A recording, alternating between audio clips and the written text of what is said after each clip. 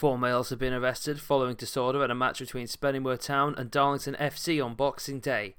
Two men supporting Darlington, aged 41 and 29, and two teenage boys who were supporting Spennymoor have been arrested following the incident, which saw several people assaulted and damage caused to the property.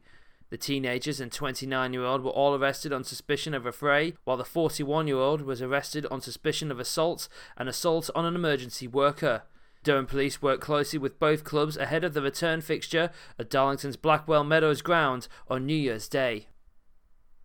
And Police and Crime Commissioner for County Durham and Darlington, Joy Allen, has launched a public survey asking local residents how much they are prepared to contribute towards policing in the Force area through their council tax.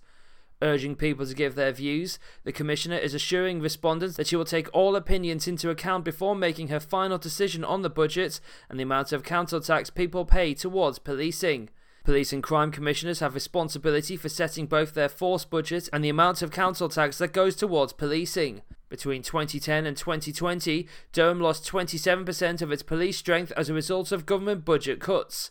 This equated to a reduction of 408 officers. The public can give their views online at the Durham PCC website or by emailing general.inquiriespcc@durham-pcc.gov.uk.